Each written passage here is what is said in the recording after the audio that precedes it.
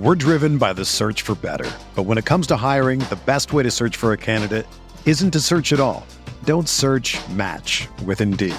Indeed is your matching and hiring platform with over 350 million global monthly visitors, according to Indeed data, and a matching engine that helps you find quality candidates fast.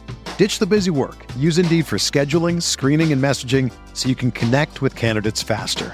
Leveraging over 140 million qualifications and preferences every day, Indeed's matching engine is constantly learning from your preferences, so the more you use Indeed, the better it gets.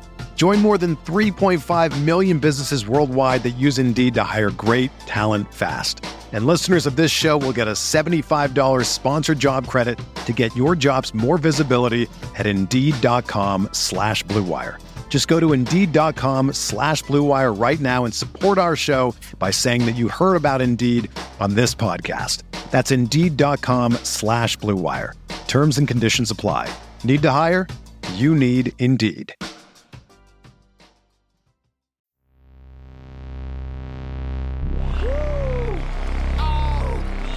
Shot slammer jammer, baby.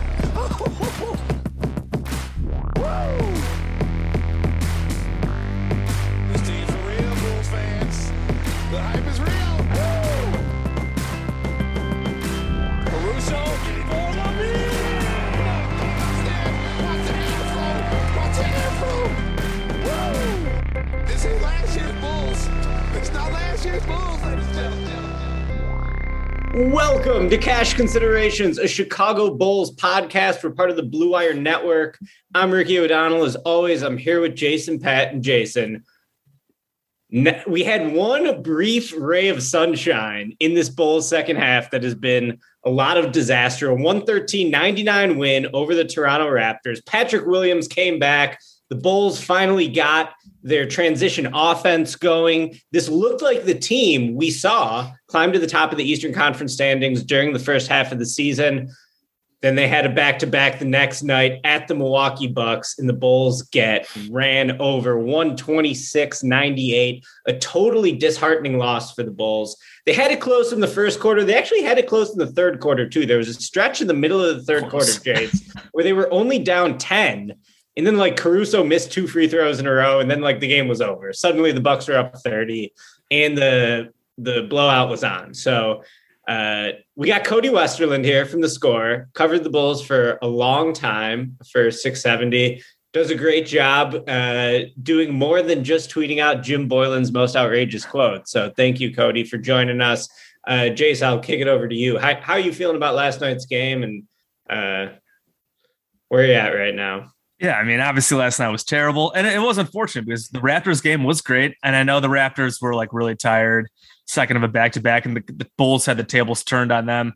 Bulls were rested, Raptors were tired, and then last night, Bucks were rested, Bulls were tired, and we just kind of saw the outcome. Infamously, now the Bulls are 0-16 against the top 3 teams in each conference. Absolute hilarious, comical, embarrassing stat. Amid a season that they're still 42-30, it's just kind of setting in that they're obviously not quite as good as we hope. Lonzo Ball obviously is not back yet. We'll talk to Cody about that here. Obviously, he's had some setbacks. Patrick Williams is back. My expectations, as I've said, have been low for him. He looked pretty good in the Raptors game. Didn't do much in the Bucks game. Like I said, expectations low for him. But at this point, I think it's just kind of reality setting in that this team, they were off to a great start. Maybe they got some breaks with they had some really nice ones at the start of the year, and they had Caruso and Ball, and the defense was rocking, the offense was looking good. They did beat some teams missing some key guys, but they look great. But now I think just the season's starting to catch up to them. They can't beat good teams. They still don't have Lonzo back. The defense is falling apart. DeMar is falling back to earth. So it's at this point, it's just kind of it is what it is. So bringing in Cody here. First of all, again, welcome, Cody. Thanks you for joining us. Thanks for having me, boys. Yeah, so I guess just going from that, what is your general outlook on this team right now? Because I know I asked you, we had a little convo on Twitter, a little back and forth. I think it was last week after, I can't remember which game it was. I was kind of melting down, sky is falling type deal. And you were like, you know what? It was all basically I think they might fall into the play-in. I don't know how many more games they're going to win. And you're like, don't worry, they'll beat the Raptors, and then I'll probably get them fine. They'll probably give them enough breathing room. And they did beat the Raptors.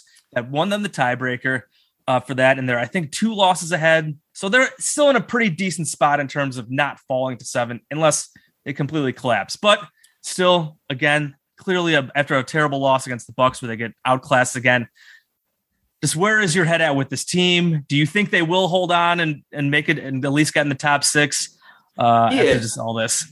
Yeah, I understand the fans' frustration and worry about the play-in, but it felt like some of that was an overreaction to them like a week or two prior, thinking, oh, the Bulls could still, grab the 2 or 3 seed with a strong finish. And I guess I probably just came to terms, like as soon as they kind of took a little bit of nosedive out of the All-Star break with that tough schedule, just a couple games in and seeing the injury outlook, like I feel like I came to grips a long time ago that the Bulls were going to get the 4 seed at best and probably more in that 5 seed range. So falling to the 5 seed range and being a game ahead of the Cavs or something on any given night, like that's just kind of where I thought they would end up. Still think that's probably where they're going to end up. I think the Bulls are better than the Raptors. They're better than the Cavs, and they have one more against the Cavs to prove that and clinch that tiebreaker too, if it comes to that. So I think we're on a collision course here for the Bulls having to visit a really good team in the first round of the playoffs for game 1,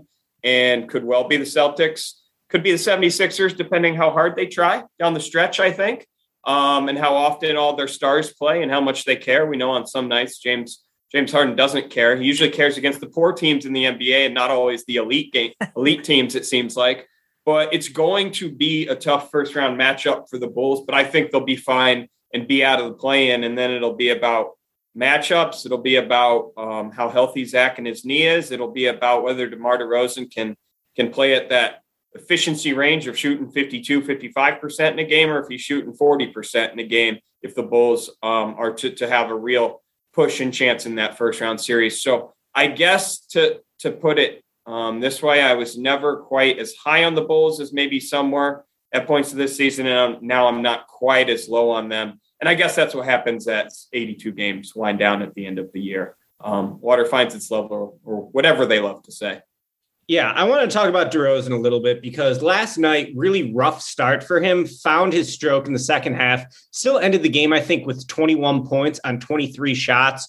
You look at his stats month over month. In March, he's averaging 24 points a game. Well, in February, he averaged 34 points a game, as we all know. The big difference is how teams are defending him. Every time DeMar is getting a ball screen, it's 2 on DeMar, trap the ball. The Bulls just have not been able to find a way to beat these traps since it's happened. This is a trend that goes back to like even a little bit before the All-Star break at this point. And then after the All-Star break, it's like, all right, everyone's copycatted that formula. They're seeing it every single game, and the Bulls still can't really figure out a way to beat these traps when DeRozan gets 2 on them. So, what do you think first of all, what do you think about how the Bulls have adjusted to these new defensive schemes they're seeing from teams?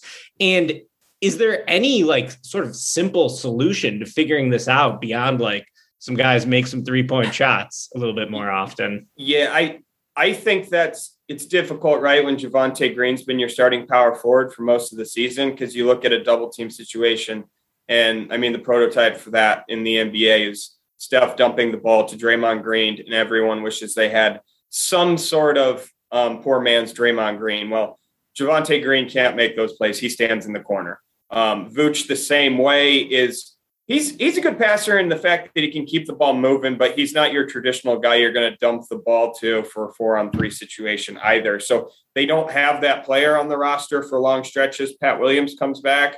Maybe he can do a little bit of that, but a lot of times too, that hasn't been his role in the past as well. I honestly think the Bulls should experiment a little bit more with guard screening for DeMar DeRozan. It's something you've seen late in games early in the year. Like Billy Donovan loved to kind of run that pet play where Zach and DeMar would screen or fake screen, or DeMar would turn it down and go the other way early in the season. And sometimes it just led to wide open Zach 3-pointers, where he didn't hardly do anything except hop back behind the 3-point line. So maybe more creative stuff like that. Of course, the difficulty is Zach's knee health. And I don't think running, 40 pick and rolls with a guard screening in a game is a good thing ever. You know what I mean? Like Zach LaVine, that would put a beating on his body sometimes. Same for Caruso. So I think there's small things they can do there, but in a big picture, it's got to come down to making more open shots in the day-to-day, or I guess play-to-play I was going to say that I would like to see Caruso as the screener a little bit more often, because you think like in the half court, the other team's probably going to put their weakest defender on Caruso because he's not a huge threat. I do think Caruso can be pretty good in short roll situations. We've seen guys sort of in his archetype, like Bruce Brown, like Gary Payton II, have success in those roles. Now, the other thing with Caruso, though, is that like he does not know how to play unless he's just throwing his body all over the place. We've seen him hit the deck hard a couple times since he's come back. So I'm a bit worried about just like the long-term health of Caruso. I'm thrilled the Bulls have him for 3 more seasons on what's shaping up to be a very team-friendly deal for him. But clearly, like when the Bulls don't have Caruso on the floor, they're a way, way, way different team now. His return hasn't immediately yielded the type of positive results the fan base was hoping for. But, we saw in that Raptors game, they were able to like turn the Raptors over a little bit, get into their transition attack. So to follow it up, I guess just like, what do you think of Caruso since he's come back? How close do you think he is to 100%? I know he's talked about the wrist still being sore in the post-game media availability. And, where do you think he's at right now generally?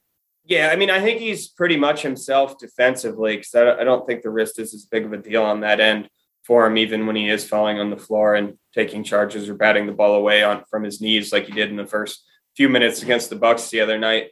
But offensively, I don't think he's quite as efficient and trustworthy yet, just of that jump shot play to play at a high volume. That he's not a high volume guy, but I mean, there's games where he's put up a lot more shots early in the season when called upon if the game circumstances dictate it. So I just think like Caruso, you're not counting on him to like score 15 or 20 points in a playoff game anyway, even. So that's another reason, like kind of these tricks up Billy Donovan's sleeve, like make him a screener a lot is interesting because you can't do that for 82 games. I don't even think you can do it for a 12-game stretch in the regular season, but in a first-round series, maybe you try to do it a lot more. But it's just asking a lot when you have to rely on someone like that so much on the offensive end, just what people are taking away. So I think you're seeing Caruso about as healthy as he's going to get, or put another way, he will be at a health level entering the playoffs where it's not an excuse. You know what I mean? Because he'll be able to do everything he should be able to do defensively. And hopefully by then he finds a little bit more rhythm offensively and faith in that wrist. Yeah, there are times where I think even yesterday's game where when he starts trying to do a little bit too much offensively and it's just like bad turnovers, the shooting has definitely not really been there since he's come back for sure. So it is tough. I mean, he's there to wreak havoc on defense and then do some of that, hit open threes, do some of the playmaking offensively. But when he starts doing too much, it does start to get pretty ugly. In terms of his other injured backcourt guy, Lonzo, huge disaster, basically, it seems like, for Lonzo Ball. He was just recently, a couple days ago, shut down for 10 days because he's coming back from the meniscus injury, but it's really this bone bruise, correct, Cody, that's still bothering him from before the meniscus surgery. And he just like can't run without there being pain. Just like, what is the deal? At this point, I'm thinking he's just not coming back this season. There's just not much time left, especially with this break now, the shutdown, that for him to ramp up and then come back into playoff basketball just does not seem smart. Are you on that? Are you getting that same feeling that he's just done for this season? Yeah. I mean, if you need a one word answer, my answer is yes. I think that's most likely if I had to guess. Certainly that's a guess. Billy Donovan hasn't gone there yet. The Bulls haven't framed or thought of it that way. Internally, at least those who are holding out hope. Maybe the doctors are thinking that and don't have the heart to tell Billy yet, or the coaching staff, the team, to rule him out yet. The only thing I see hope in regarding Lonzo's status right now on his knee is that Billy did mention, kind of in passing, it wasn't exactly emphasizing, but he said that if he does get to the point where he can go full speed, he expects the return to be fairly quick to contact, to more of a game setting and such. Like we saw it with Alex Caruso. He had one full contact practice with the wrist, and then they put him in against the Cavs, and that's completely different when you're talking a fractured wrist against a knee that had a meniscus repaired in late January. But that was the one thing I thought that in that situation that the ramp up might be longer. And Billy saying that made me think maybe it's not quite as long as you'd think. So that's the only reason for hope. But I would say the way it's trending, it certainly seems like this. We know, I believe it was 2017. Did Lonzo have knee surgery on that too? Took a long time, I believe, to recover from, or maybe it's 2018. But it wasn't the quickest situation back then either for him. So he's not a guy that has a history of bouncing back super quick from like a knee injury. And honestly, at 6 to 8 week timetable that they initially announced was kind of odd when you look at it in retrospect, because they put a more just murky timetable on Caruso and he was fine in the normal amount of time you'd think. And then they put a hard deadline kind of on Lonzo and it's like, whoa, what's the setback now? Is Lonzo Ball that important to the Bulls' success, Cody, or are the Bulls right now having issues that not even the return of Lonzo Ball could solve? Can I ask you a follow-up question? See what you think. How many two-way players would you say the Bulls have on their team if your definition of a two-way player is above average defensively and above average offensively? Yeah, not many, my friend. Not many. I mean, zero? Certainly not Zach LaVine, certainly not DeMar DeRozan, certainly not Kobe White. Maybe Vooch, but even Vooch is so limited in terms of how you can use him defensively to get the best results. So, yeah, I mean, I think it's a good point. Lonzo Ball is one of the few two-way players on the team. What they're missing is his ability to help them control the pace, to help turn teams over and turn defense into offense. And really, they're missing his volume three-point shooting, too, because the Bulls have not had any high-volume three-point shooters outside of Kobe White and Zach LaVine in the rotation. They've been last or second to last in the league in three-point rate for basically the entire season. And Lonzo is one of the few guys where, like, there are games where he can get up 6, 7, 8, 9, 10 threes in a game, and the Bulls desperately need that. So I think it's a good point. Yeah, so, I mean, I'm right there with you on that response. I think his absence is a huge deal. Honestly, I think it's probably a bigger deal than Caruso's. Caruso's was just, I think sometimes we have more love for Caruso because of what he does on the defensive end, and that was such a pronounced problem without him. But just by way of two-way play, Lonzo is so important. And you mentioned the pace. I mean, early in the year, I haven't checked this stat lately, but early in the year, like the Bulls were at a league average pace in total. But the way they push the ball up the floor, they're actually pretty quick on offense and slowing the other team down on defense to get that pace kind of at a league average rate. And he might be the most important figure in that pace because of the way he pushes the ball ahead with his throw ahead passes. And then defensively, like it's just cutting guys off so many times. It's so subtle. We've seen it with Caruso now a few times too, where Caruso and Lonzo might be the only two guys on the team capable of like closing out on like one shooter or preventing them from shooting with the threat and then recovering to someone close. Those two guys can do it because of how smart they are, how quick they are. And in Lonzo's case, he's pretty long too, can kind of cut off driving pass. Other guys can't do that enough because they might have the size or quickness, but they don't have both. And I think that's really important to this team. So a massive loss. And I don't think the Bulls can really replace what he does unless like Zach gets super hot from behind 3-point range. And you're saying that's the volume 3-point shooter, but that's a different type of 3-point shot and a different type of workload on Zach than I think what they prefer in some ways. I mean, that's even just like to the point of when they're doubling tomorrow, just having Lonzo out there instead of whoever. I mean, even like I know as an Illinois guy, have loved what Io's brought, but I feel like he's hit a bit of a wall and we know he hesitates to shoot threes. So like, I mean, just put Lonzo in there instead of Io. And that's just the 3-point volume goes way up. And just, yeah, the passing is obviously great. The fast break. I mean, the Bulls were like arguably one of the most fun teams to watch in the NBA this season because we had Lonzo looking to with the throw ahead passes. They were dunking all over people. And now they just like really haven't had that as much. They kind of brought it back against the Raptors, just kind of ran it all over them. And that was really nice to see, but you get Lonzo and Caruso out there together. And if you have Pat there too, that's when the defense can really just force those turnovers, get it back the other way, get those easy baskets. But when the defense breaks down now, when you don't have Alonzo, and obviously when they didn't have both guys, they just give up too many points. It's hard on the other end too, and it's tough. So it's brutal. So I guess what have you made of Io's season? Just I guess since I brought him up, I know you're an Illinois guy as well. Yeah. I do think he played well against the Raptors, but was awful against the Bucks. I think it was like a minus 35. Just didn't really do anything. He was bad on the West Coast trip. He's played a ton of minutes this season. I had very low expectations for him coming into the season with Caruso and Lonzo missing so much time. He was playing like 35, 40 minutes a night here as a starter.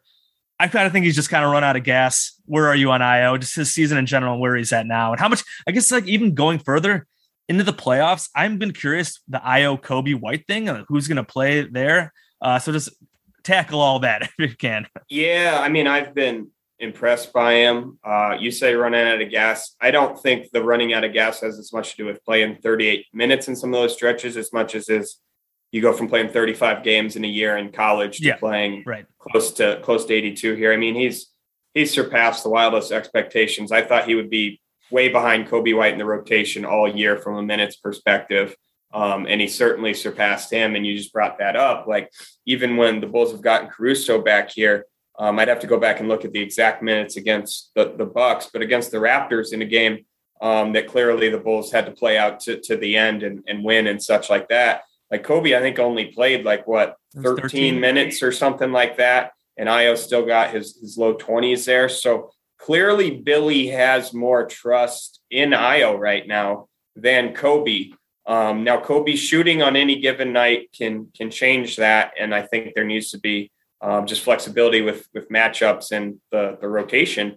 If the Bulls need scoring and Kobe has it going. But like the tough part about Kobe too, and you look at this in the playoffs, I mean, how many times this year has he had real rough first halves and then hit huge shots in the second half and helped win them games? But can you ride that out in the first half? If he's having a dud of a first half against the Celtics in Boston, like what do you do if you're Billy Donovan? Like you're going to be down 18 or 20 points in the second half. You're not going to be down 6 points to the Pistons at the United Center. It's not like 2 threes by him can change the course of the game. So Billy's got some tough decisions to make. And right now it's pointing toward Ayo being the Premier League guard off the bench kind of. And I think that role suits him well. We saw it against the Raptors when he gets out in transition and can get some layups. He's much more comfortable. That's where he is really good. When you're putting the ball in his hands to initiate pick and rolls and set up and create for others, that's where he impressed for a long stretch, but you're just asking someone to do way, way too much as a rookie and your offense is going to be inefficient and you'd lose in the playoffs. So if he slots into that like seventh man role in the playoffs, I think Ayo can help him out there. And I think Kobe right now would fall behind unless something changes here down the stretch and now matchups. Yeah, it's tough because I think obviously Kobe is the second best shooter on the team, probably, maybe third if Lonzo's hurt, but Kobe's a really good shooter and the Bulls need shooting in this lineup. The DeMar Kobe offensive combo has been pretty good for the Bulls most of the season when they've gone with DeMar in those bench units. To me, when you're talking about teams trapping DeMar, having Kobe on the floor is like one way to sort of augment that because he gives you a little ball handling juice, but more than anything, he's able to get up threes with volume. But the bigger thing is that the point of a role player in the NBA is to complement the stars. And if your stars are Zach LaVine, DeMar DeRozan, and Vooch, you're going to need defensive guys on the floor because your stars are not good defensive players. And so the question is, where is Kobe's defense at? And, how much of an eyesore is it going to be? If you look at dunksandthrees.com, the stat EPM, it has Kobe in the 86th percentile in the league offensively. Very good offensive player. Defensively, he's in the 3rd percentile. He's one of the worst defensive guards. So he's got to crawl himself out of that. And I felt like his defense was better earlier in the season. I do think both him and Ayo have sort of taken a bit of a step back.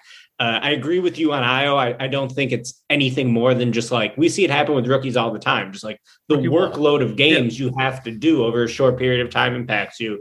Kobe, this is his 3rd year. I really felt good about his defensive progression, the first couple months he came back, but it does seem like he's regressing a little bit now. So, when we talk about two-way guys, one of those guys potentially one day, maybe could be Patrick Williams. He hasn't really proven himself to be above average on either end of the court to this point in his young career. Of course, he hasn't really been on the floor all that much. Still one of the younger guys in the league, younger than a lot of this year's rookies. So Pat's back. I think he had 7 points in the first game, 6 points in the second game. He's playing a shade under 20 minutes a night. some enticing flashes once again. That's the story of Patrick Williams. He'll give you some flashes, but he hasn't yet proven to give you the meat and potatoes two-way game that I think a lot of Bulls fans, I believe that he has it in him one day to do, consistently good work on both ends of the floor. Haven't seen it yet. So we got to ask about Pat. Where do you think Pat is health-wise? Where do you see him sort of slotting into this team as the stretch run comes in? Are we going to see some Patrick Williams small ball 5? We're going to ask more about the backup center, I'm sure, later. But just like sort of where do you see Pat slotting in right now, and where do you think he's at? I think he's feeling pretty good physically. I think, again, it's just a rhythm thing, and that takes time. We see it all the time in the NBA. It's why preseason basketball is often terrible, and early in the season can be much different looking from the middle of the season even. So I think he'll be all right there health-wise. And you talk about, he's flashed, and it kind of makes me chuckle, Ricky, because like the other night against the Bucks, I actually thought when he came in the first stint, he was guarding Giannis. Like I thought to myself, and then I almost tweeted, but I didn't. I was like, man, you can see Pat's like his frame and his physicality cut Giannis off from going to the hoop like 3 times, I think, in the kind of latter half of the first quarter, just with his strength, and like made Giannis reset his possession and just kind of got the Bucks out of whack. And it's like going back to Boylan days, you don't see that when Archie's guarding Giannis. You know what I mean? Like you don't see that these days, even when Javante's guarding Giannis. Like he just puts that shoulder down and he's 3 to 6 feet into the lane, whatever the case may be. And then Giannis would just reset, or the next possession, he'd use great footwork or some quickness and go dunk at the rim or get fouled or step out and hit a jumper. And I'm like, well, he cut him off 3 times, and then Giannis scored 10 points in the first quarter on perfect free throw shooting and perfect field goal shooting or whatever. So as always, that's the theory of what Patrick Williams can be in practice right now. I do think at some point here late in the regular season or when the playoffs start, I think you got to move him in the starting rotation. Ooh, interesting. I don't think I run out there with Javonte against the Celtics, or if it's a different matchup. I mean, who knows? It could be the Bucks, Sixers, whatever. A lot of things to sort out in the seeding still. But I just think Patrick Williams is a better basketball player than Javonte. I think it will help him as a young player to be in those big moments. And I think Javonte can help dictate the pace still if they want to bring him off the bench with the second unit, maybe run a little bit more, fly around the floor. But like these teams, you play the Celtics and they go with someone like Al Horford, Robert Williams, like that's a big combo. Jason Tatum's a really big player and just sensational scorer. I think you need a little bit more size if you're going to match up with the Celtics. So I actually see him getting plugged in the starting lineup at some point. I don't know when that'll be. I would think they'd try it before the end of the season so that the last few games is at least kind of replicating what they want to do in game 1 of the playoffs. But he needs to be a good defender. He needs to rebound better. Yeah, like you see it sometimes. He's got his rebounding numbers. I mean, last I checked early in the year and last year, like the rebounding percentage and stuff is not good enough. And he, again, has the ability to do it. It's about doing it a little bit more often on contested rebounds, I think. So if he's fine on that end and then can play within the flow of the game on the offense, I don't know. Like I kind of throw my hands up about Pat Williams on the offensive end still, because everyone always wants him to shoot more, but then he hasn't had great shooting percentages at times, or he forces one, and you don't want to do that in the playoffs. So that to me feels like it's a longer term project, the offensive end, playing with guys for like 80 games in a regular season. Who's shooting? Do we trust more in the playoffs, Javante's or Pat's? Because I'll be the first to say, I think it's Javonte. I know if Javante's in the corner completely set wide open. Yeah, people view Javonte as a non-shooter, but I mean, he's been about 38, 37 all year. Now he only takes them when he's wide open, but those are the only ones I want him to take. Right. It's not like he should be shooting over a hard closeout. So yeah, I mean, it's going to be tough. Pat's going to have to prove he can threaten the defense at least a little bit. And if it's not going to be with his jump shot, and it will be sometimes, he'll make a handful of them. But, the type of play he got hurt on was an aggressive attack of a closeout. And unfortunately, Mitchell Robinson made a dirty play and knocked him out for 5 months. So I do think it's going to be interesting to see just how that affects him mentally, too, as he comes back. Yeah, and I think that playoff setting would be big for him just mentally, too. you're going to be a building block of the future. I think it's helpful for Pat to play 25 minutes in a playoff game rather than 15, in my opinion. Yeah, I mean, that is a good point. Just the upside play. Like, I mean, Javante's been great role player this season. A hidden gem from that trade last year.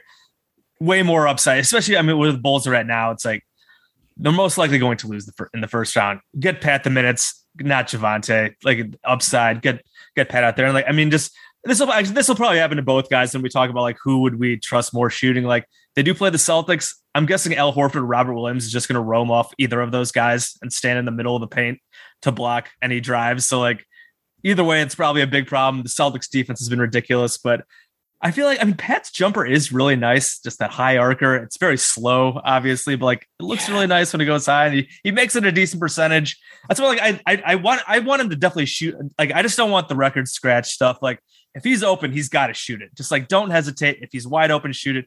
The stuff, like, in terms of like him doing a bit more like off the dribble stuff. There was a play, was it yesterday or two, the Raptors game, where they brought him off a screen and he dribbled into a three. Like, I don't mind them trying it, obviously, but like that's the kind of shot like probably you don't want him to take in the playoffs. But I do agree definitely just about the upside stuff for sure. Yeah. And another thing with him is, I think a next step of his development is he feels very much like a one pass obvious guy right now. I think as a rookie, he basically had about the same amount of assists and turnovers. And they talked so much about his passing skills kind of when they drafted him. And I don't know, apparently he played point guard in high school, right, which I have not seen as many of those signs as you would hope after they brag about that.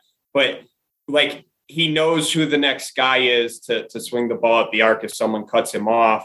But to create better opportunities for himself in the offense, he's going to have to read cutters or what's going to be open. And I don't think he's there yet. And I think that's huge for him moving into next year. For sure. Any thoughts on DeRozan and Zach's defense post All-Star break? I mean, you would think coming into the season, the issue with building a team around Zach and DeMar is on the defensive end. They were both so incredible offensively up until the All-Star break that it was easy to overlook whatever defensive shortcomings they had. Also, having both Caruso and Ball on the floor at the same time, those guys could cover up a lot of shortcomings. I feel like a lot of the Bulls' issues post All-Star break have been, the stars defending poorly. I'll throw Kobe in there too, and then even a little bit Io. And then, Vooch, he's the sort of defender where he's not going to clean up anyone's mistakes, right? Like, he can maybe do his assignment well and be big and stand in the right place. And, yeah, he had a really nice block of Fred VanVleet during that run where they funneled him to him. He stayed with him and he packed him, but that was like the point. But he's not like Rudy Gobert going all over the place blocking shots. Yeah, I'll respond to the Vooch thing real quick, and I think it ties to Zach and DeMar too. Like, sometimes opposing teams get wide open threes or something, and I mean, you hear Stacey King say it a lot on the broadcast, like Vooch has got to step up, or the big man's got to get out there. Like, that is not fundamentally what the Bulls have ever really wanted to do as a strategy, maybe more than for a few possessions. It's nothing that would be a good long-term health outlook of their defense in any way. Like, to me, it's shocking the Bulls are like top 10 in the NBA, top 8 in defensive rebounding rate. And Vooch is like, I mean, he might be 90% of that equation at times, it feels like. He is so key to their defensive rebounding, which I thought would be a bigger weakness when they played small. And given that Zach and DeMar, I mean, they can get some boards with their size and athleticism, but they never box out, like, ever. Right. Those guys You've tweeted about that. You've tweeted about how it's a problem. I mean, it's elementary stuff where their guys right there and they look at him and they look away and they don't touch him and he runs around. Like, it's just frustrating because you do see stars on other teams do box out better. If you watch a lot of the NBA, at least box out better in big games when it matters. I'm not suggesting the whole regular season, but Vooch needs to be closer to the hoop and stay in that area for his defensive rebounding. They don't want to get him stretched out. They don't want him recovering from three-point line to anywhere. So it's on the guards. And when it's not just Caruso and Ball or Io or Kobe, it's on Zach and DeMar to be better. And teams are getting them in these positions where they're not getting around screens, where they're losing their guy off pin downs, curl screens, whatever the action is, and not staying with it. And Zach and DeMar's ability to recover defensively is very limited. Like, they're both types of guys where, like, if someone mans up one-on-one, Like, Zach, you man him up one-on-one, like, he'll give you a good defensive possession, right? Like, he knows that could be on a highlight reel if it goes wrong. He knows that if he steps up and does his job in a one-on-one setting, that a lot of people are going to tweet about how good his defense was on the play. Like, that's just where we're at now with Zach's defense because it was so bad earlier in his career. But it is all the off-the-ball stuff, coming off screens, navigating screens, recovering to help your teammates where he and DeMar both trail behind. And like Ricky said, I mean, Vooch can't make up for mistakes. And one of the guys that can make up for mistakes is Alex Caruso, and he's back. And another is Lonzo Ball, and he's probably not coming back. So there's just no margin for error there. So I don't see that getting fixed. I just don't know how it really gets fixed other than playing Caruso more minutes, and just marginal improvement, or if you can hide Zach or DeMar on some guys. Would Zach, do you think he was better in the beginning of the year? It felt like he was at least a little better, a bit more engaged with the off-ball stuff. And like, do you think the knee is a problem in terms of him giving full effort? I know he's never been an good off-ball defender. It's always been the problem, as you mentioned. Like, he's been decent on off-ball, has been a huge problem. Did you think he was at least a little better earlier in the year? And now it's just like totally gone off the rails because injury I think part of it. I think that's fair. I mean, I felt like the Zach playing on the back-to-back was a good sign against the Raptors and Bucks. Him having the big second half against the Raptors too, and going to the hoop in that game was a big deal. I felt like, because it was a sign that he trusted his knee a little bit more. But no, I mean, $200 million, $210 million is probably waiting in this offseason. I don't think he's going to dive into the first row of the stands and bang his knee like Alex Caruso will in a regular season game at the United Center. It's just not going to happen. You know what I mean? So it's in the back of his mind. And the other thing too is, like, we always talk about stars resting on defense. Like, Zach is going to have to do more on offense now too, especially as the playoffs near. And we've seen in this recent stretch against really good competition and good defense, like when they're taking DeMar away, like, if DeMar can't score 34 in a game like he was in February, they're going to need Zach to score 30 points in a game fairly efficiently. And he's got to do that offensively. And I do think he expends a lot of energy on offense for the Bulls. He just makes it look effortless because he's so athletic and he's in his prime and so young and so smooth and fluid with how he plays. But it's still a lot to go to the rim that many times. And as DeMar and Billy would tell you the other night too, taking a lot of contact, obviously, and when they went against the Bucks. There's nothing that winds me up like the Bulls losing by 28 points and thinking 4 officiating calls affected the game in some sort of meaningful way. I have to agree. The officiating was not great early yesterday, but it had no impact on the outcome of that game. They got their ass beat. There will be a time where the officiating affects a 2-point game and we can rightfully complain in Chicago. I don't think that was probably the right time. It was not. Well, I just hope that, Zach is ready to take $50K less than the max from Jerry Reinsdorf, because if Lucas Giolito's getting squeezed, Zach, get ready, buddy. It might be a small haircut from that max. Anything to give Jerry a little serotonin boost. I mean, it would be an all-timer if Zach put on a Giolito jersey and said, "I donated $50,000 to Lucas Giolito." That would be amazing. That's a tweet right there, man. That's a tweet right there. So it's got to happen. We're driven by the search for better. But when it comes to hiring, the best way to search for a candidate isn't to search at all. Don't search, match with Indeed. Indeed is your matching and hiring platform with over 350 million global monthly visitors, according to Indeed data, and a matching engine that helps you find quality candidates fast. Ditch the busy work. Use Indeed for scheduling, screening, and messaging so you can connect with candidates faster. Leveraging over 140 million qualifications and preferences every day, Indeed's matching engine is constantly learning from your preferences, so the more you use Indeed, the better it gets. Join more than 3.5 million businesses worldwide that use Indeed to hire great talent fast. And listeners of this show will get a $75 sponsored job credit to get your jobs more visibility at Indeed.com/Blue Wire. Just go to Indeed.com/Blue Wire right now and support our show by saying that you heard about Indeed on this podcast. That's Indeed.com/Blue Wire. Terms and conditions apply. Need to hire? You need Indeed. Another day is here and you're ready for it. What to wear? Check. Breakfast, lunch, and dinner? Check. Planning for what's next and how to save for it? That's where Bank of America can help. For your financial to-dos, Bank of America has experts ready to help get you closer to your goals. Get started at one of our local financial centers or 24/7 in our mobile banking app. Find a location near you at bankofamerica.com/talktous. What would you like the power to do? Mobile banking requires downloading the app and is only available for select devices. Message and data rates may apply. Bank of America NA, member FDIC. All right, I wanted to ask about backup center because Tristan Thompson,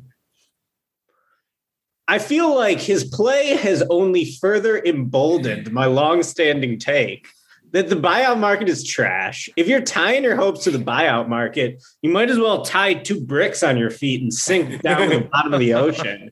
The buyout market's not saving anyone ever, unless it's Bison Dele coming to. Did they trade for Bison Dele back in the day? Or was he a buyout guy? Anyways, he was a late season addition. RIP. Prayers up for our boy. But Tristan sucks. He's fucking terrible. And Tony Bradley is also not any good. I'm begging for them to go small ball DJJ at the backup 5 because while he has obvious limitations playing him in center, first of all, he can't space the floor. So if you're going to have him out there on the floor, like what he does give you, his role offensively can't be like spot up, catch and shoot because no one is going to respect him. We talked about Javonte not being respected. I trust Javonte on a wide open catch and shoot 3 way more than I trust Derek Jones. Yeah.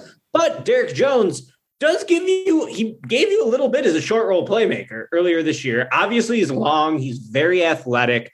And more than anything, it's like, all right, Tristan is big for the sake of being big, right? Like, he's basically just like backpedaling into his own death against Giannis. Giannis put him in the basket yesterday. Yes. Ugly. At least when it's Jones, he can dictate the terms of the game a little bit more. And yeah, you might get crushed because he doesn't have the necessary beef that you need inside to compete with the true big boys. But, the Bulls are still leading the league in points per possession in transition. Problem is they don't get out in transition very often. Maybe having Derek Jones blitz ball handlers, which we really haven't seen a ton of this year in Billy's defensive schemes, is a way to sort of get that going a little bit. Thoughts on the backup center situation facing the Bulls down the stretch run and if Derek Jones can and will play a factor into it? Yeah, I mean, I think it's a fair question. And honestly, I should jot it down to ask Billy here as the regular season winds down a little bit too. Just if that has been shelved forever. I think some of this ties to the addition of Tristan Thompson and what they think he means, even though he probably doesn't mean it. And by that, I mean championship experience, that veteran presence. Ooh, he can call out plays like Alex Caruso. Most of the time, he's not calling out. They say he doesn't ever stop talking, Ricky. I'll give you that. But unlike Alex Caruso, he's always pointing out what went wrong after the fact. He's not pointing out what's coming and how to prevent it, right? So that to me has been a little overblown. I'm kind of with you. He was fun for like free media sessions. And now it's just like, I don't know what he's providing in great value. I do think there are matchups where you could be able to use them. I think against Giannis, now that Pat's back, it's not as big of a deal, I guess. But he can be used on Giannis a little bit when Giannis isn't dunking Tristan into the hoop as well as the basketball. He gives a little bit better type of player to defend that. But you got to remember, I mean, he's still repped by Clutch too, isn't he, Ricky? Like he's still that connection. Zach LaVine's in the Clutch company now. The Bulls front office wants to have good relationships with people like that in the league. They want to say, look at Tristan Thompson. He's a guy a lot of people in the NBA like, and he's a pop culture icon too, and all this stuff. Like, look, he came to Chicago and like he didn't get mad and go out in a huff. And part of the reason that didn't happen was because we were playing him 12 minutes a game. I don't think that's going to be the reason they do or don't play him in a playoff setting, but I think it might be the reason why they're giving him a longer leash at the start to see how it all goes and keeping him in there on a regular basis. And I mean, they even tried 2 bigs for one night. That was absolutely disastrous. They pretty much stopped doing that for the most part with Tristan and that type of setting. So I'm with you. I just think the answer to this is Vooch playing more minutes in the playoffs and then Billy probably still rolling out Tristan Thompson for like 8 to 10 minutes a game is how I would guess. But we should ask him. It's not a bad idea. I think the Bulls would get hammered on the boards and on defense with Derek Jones Jr. there. But the goal, right? Like you said, the goal is to kind of switch up the pace for 3 or 4 minutes at a time and get out and get a couple transition buckets and maybe have the bench go +2 or even instead of -6 in that stretch. So who knows? It's interesting. Yeah, I am curious, like what they did promise him, and they gave him a little more than like they didn't give him the minimum. They used the biannual on him, like clearly. And the clutch thing is a decent points. I do wonder if there were some like promises made to him, like, hey man, you're going to be our backup center, like that's like you're going to be, and we're like you're going to get those minutes, and like that's it. It definitely is something to consider, because I was definitely calling for, not that it would have mattered last night. They got their ass beat last night, but like there was even like in the fourth quarter, late third maybe, like they were like, talking about they're playing this small lineup and they're going to play fast and try to like chip. And they said, but they still had Tristan Thompson out there. It's like, maybe you'll even try Derek Jones out there as the backup center. Like maybe why not? Like Pat Williams might, like Ricky brought up earlier, Williams might be the one they're more willing to do in that situation than Derek Jones Jr., who he's kind of had a wild ride this season, right? Because he was like in Billy's doghouse kind of early on. Like Billy, like he was talking about every single player on the roster. Like you ask him about Tony Bradley and you give a 4-minute answer, and you ask about Derek Jones Jr. in preseason and you give like a 12-second answer. It's like, well, that's kind of weird, stuff like that. Earned his way in kind of with the small ball stuff. Early season West Coast road trip was really good at the end of that and everything. Had the finger injury, thought he was going to be out longer, came back. They praised him for his toughness. And then as soon as Pat's back, it seems like he's probably going to be out of the rotation. Weird year. Yeah, very strange. Speaking just Billy, real question. I've been getting a few fans in my mentions lately, and I'm sure you maybe have as well. It's kind of starting to turn on Billy a bit, especially just for like the 0-16 against the good elite teams. How much of that record do you put on coaching, shitty luck, obviously just the stars and the their flawed nature of their games?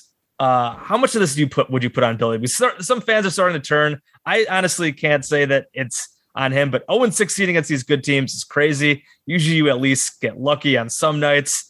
I would say some of it is unlucky too, but like I have a hard time being against Billy here, but I mean, maybe to a degree, I don't know. I don't put 0-16 against the top teams on Billy all that much, because like say they were 6-10 and then, coughed up 6 games against real bad teams that they've otherwise taken care of this year. Like, I'm more of a bottom line guy at the end. I'm not going to take a segment out of it. So I think there's some fair criticism at times where he's been slow to adjust in games or unwilling at times. And a lot of times it has to do with defensive stuff too. And I mean, again, I mentioned like Stacey King points out on the broadcast sometimes, and he has really good insight, and everyone can view the game differently too. And he's smarter in X's and O's than I am. But Billy can be a little bit stubborn, I think, at times, just in some of his schemes when he chooses something, continuing to go with it. But the hard part is like when something's failing, right? Like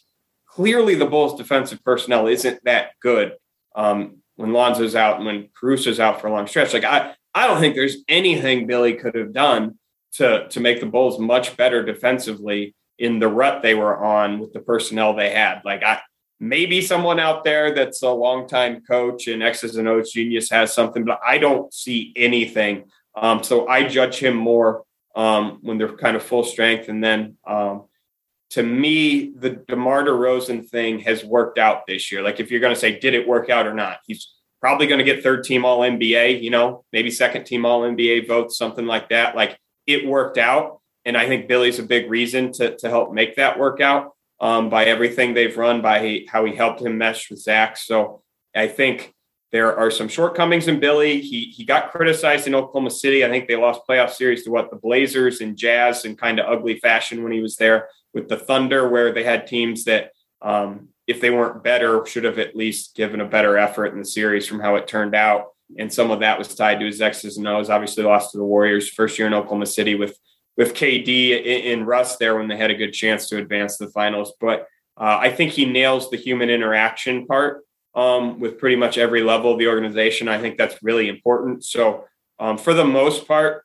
I guess I would give Billy a thumbs up on everything and more minor critiques on game-to-game stuff. But in the playoffs, like we've been in the city long enough to like watch the Cubs in the playoffs, and like every reliever Joe Madden pulled out of the pen for 4 or 5 years got debated to the be all end all. Like Billy's decisions in the playoffs when they lose by 4 points in Boston are probably going to get widely criticized. And I would just say that option 2 probably would have ended up with the same result of the Bulls getting beat on defense, is what I would suggest.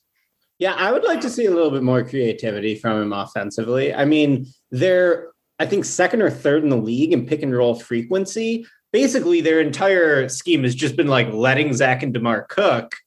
And it's good. I agree with everything you said about how he's nailed the human element. And I think on the season, absolutely thumbs up Billy Donovan. Deserves Coach of the Year consideration, even if he probably won't win it. But I also don't think it's too much to ask for him, like being a little bit more creative in terms of how to get Zach LaVine going off the ball and trying to figure out a way to beat these traps, which have been murdering the team for 15 games in a row.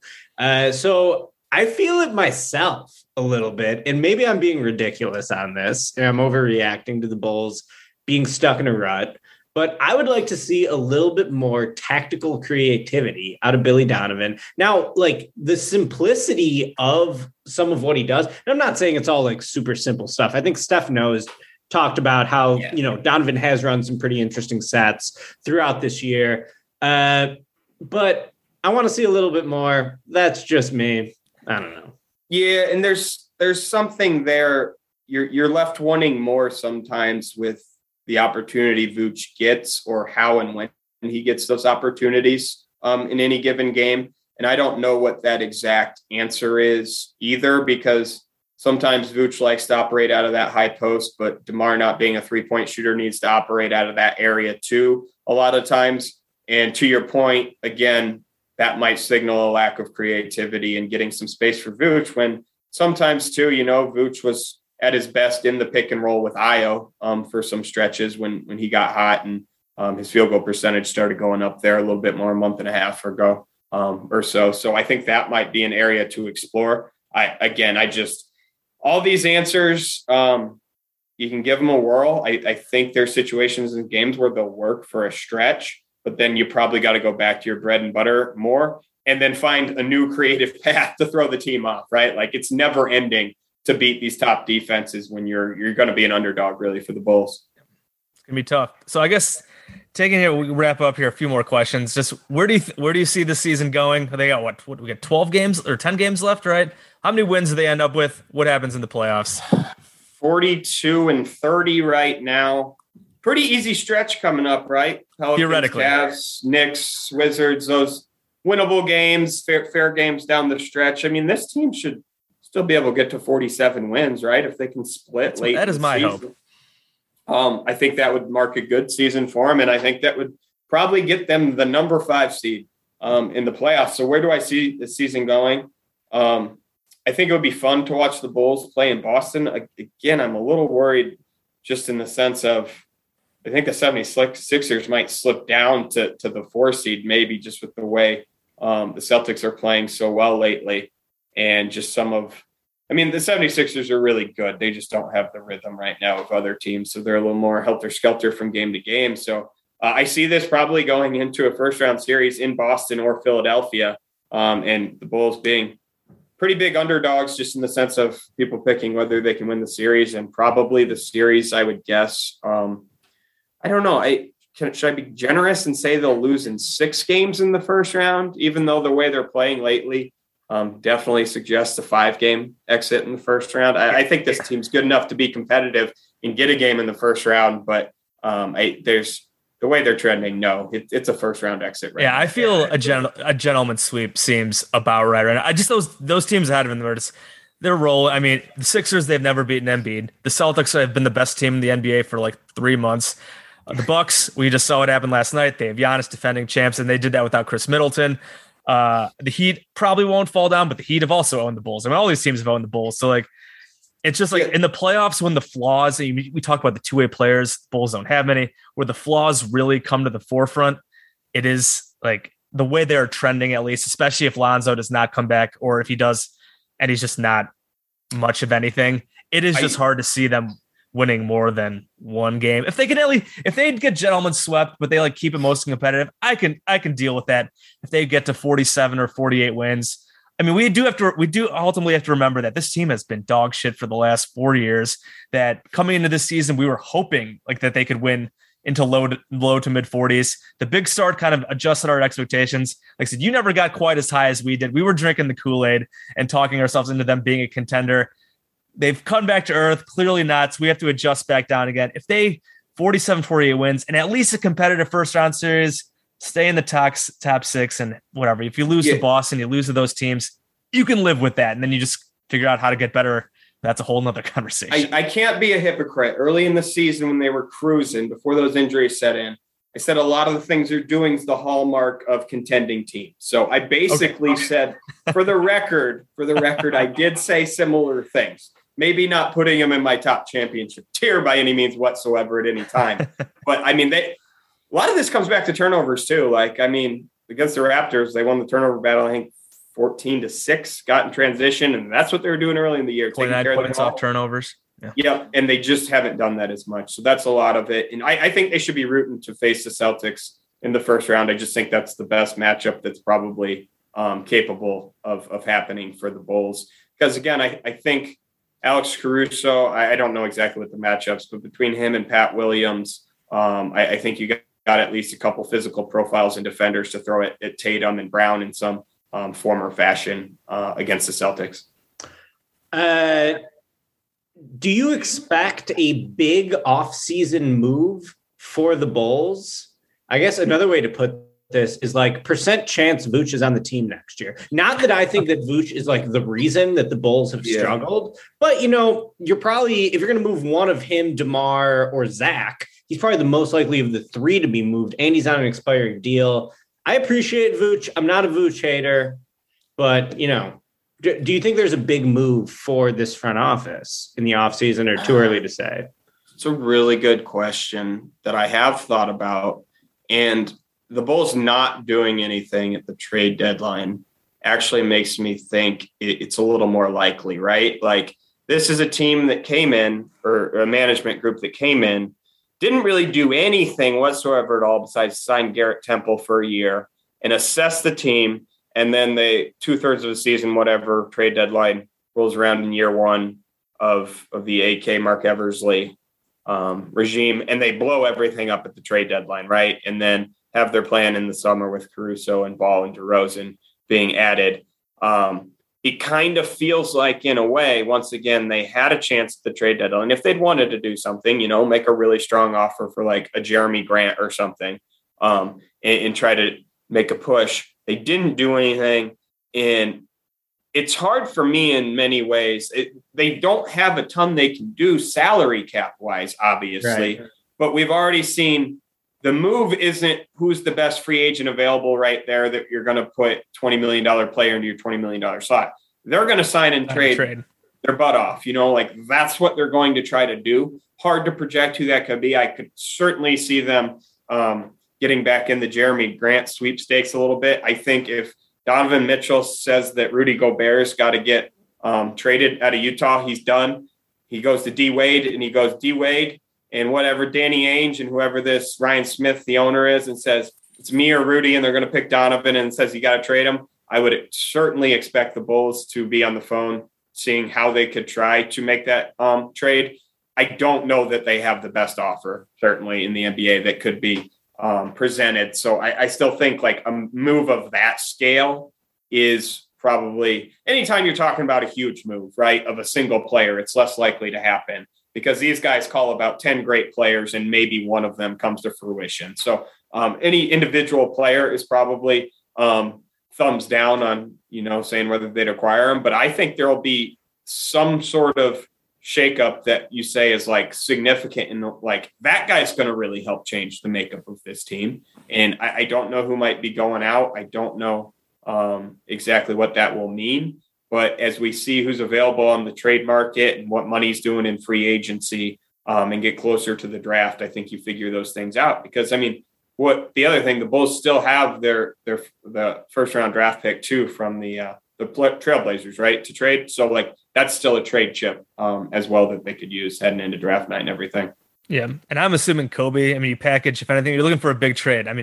If Rudy Gobert was somewhat on the market, what would it'd probably be what, Pat, I mean, Vooch for salary, Kobe throw in, and then you got the Portland pick, and then you'd probably have to trade that pick way down the line.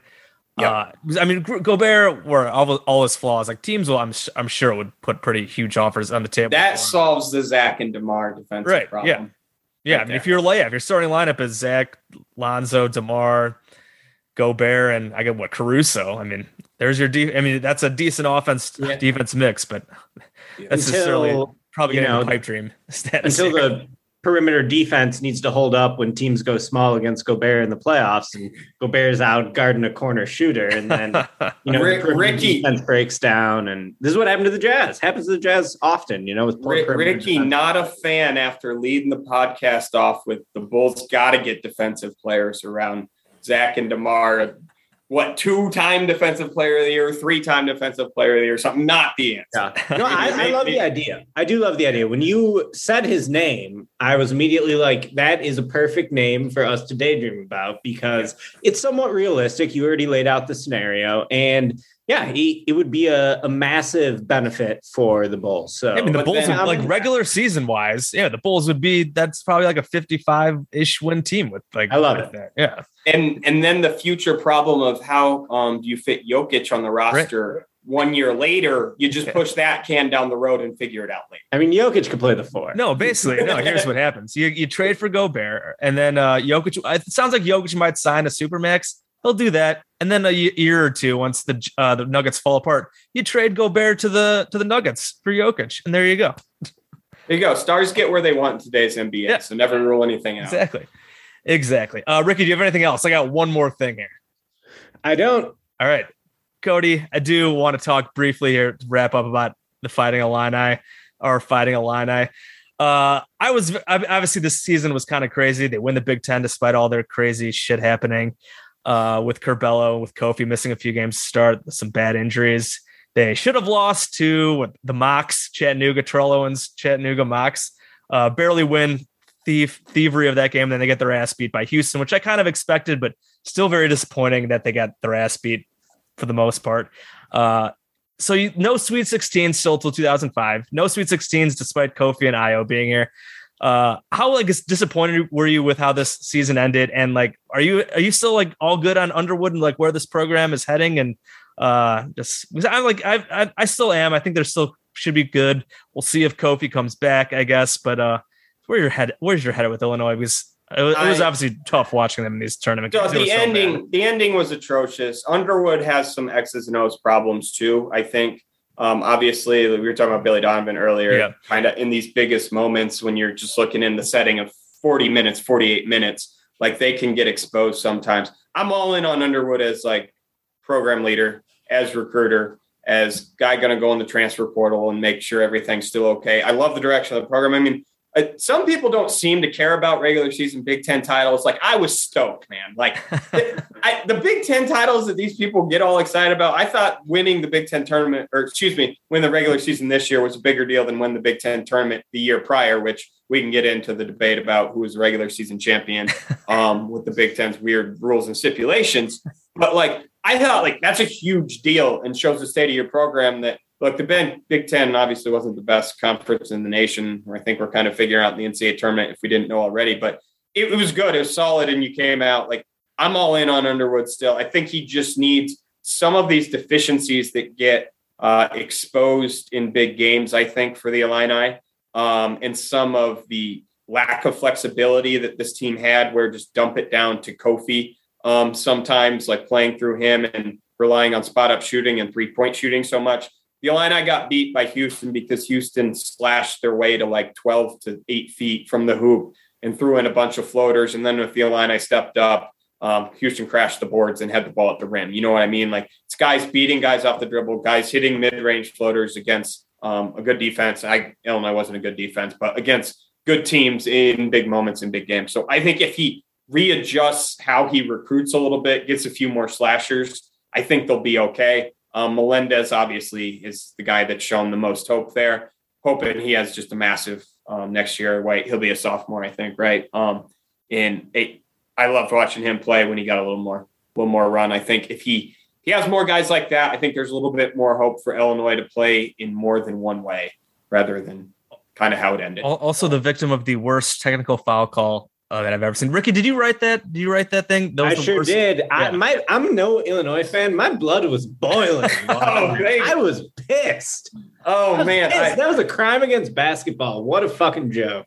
I was watching it at Brick House because they had like an Illini watch party, you know, so you want to go and have your heart broken with a bunch of other Illini friends rather than having it broken in your apartment and all by yourself, you know, crying yourself to sleep. So, I mean, they were so fired up. Everyone was absolutely just livid over that. So hopefully that's fuel for next year because we can't have indignities. We need to get that rule changed. And I need him to dunk next year, do 3 pull-ups on the rim when the rule's abolished, and send Illinois to the Sweet 16. Can't get too far ahead of ourselves here and say Final Four yet. Maybe a Sweet 16 appearance. Start with that. A few chin-ups from RJ dunking next year. Ricky, are you still on? Go ahead, Ricky.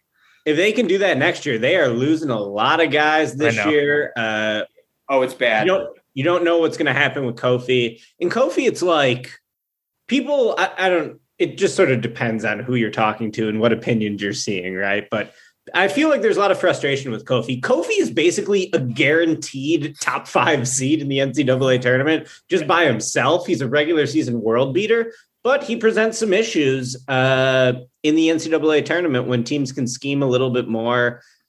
So I was going to ask, like, do you think it would be better for the program if he just moved on and like they try to just change up? No. Okay. No, I don't think so. He's obviously right.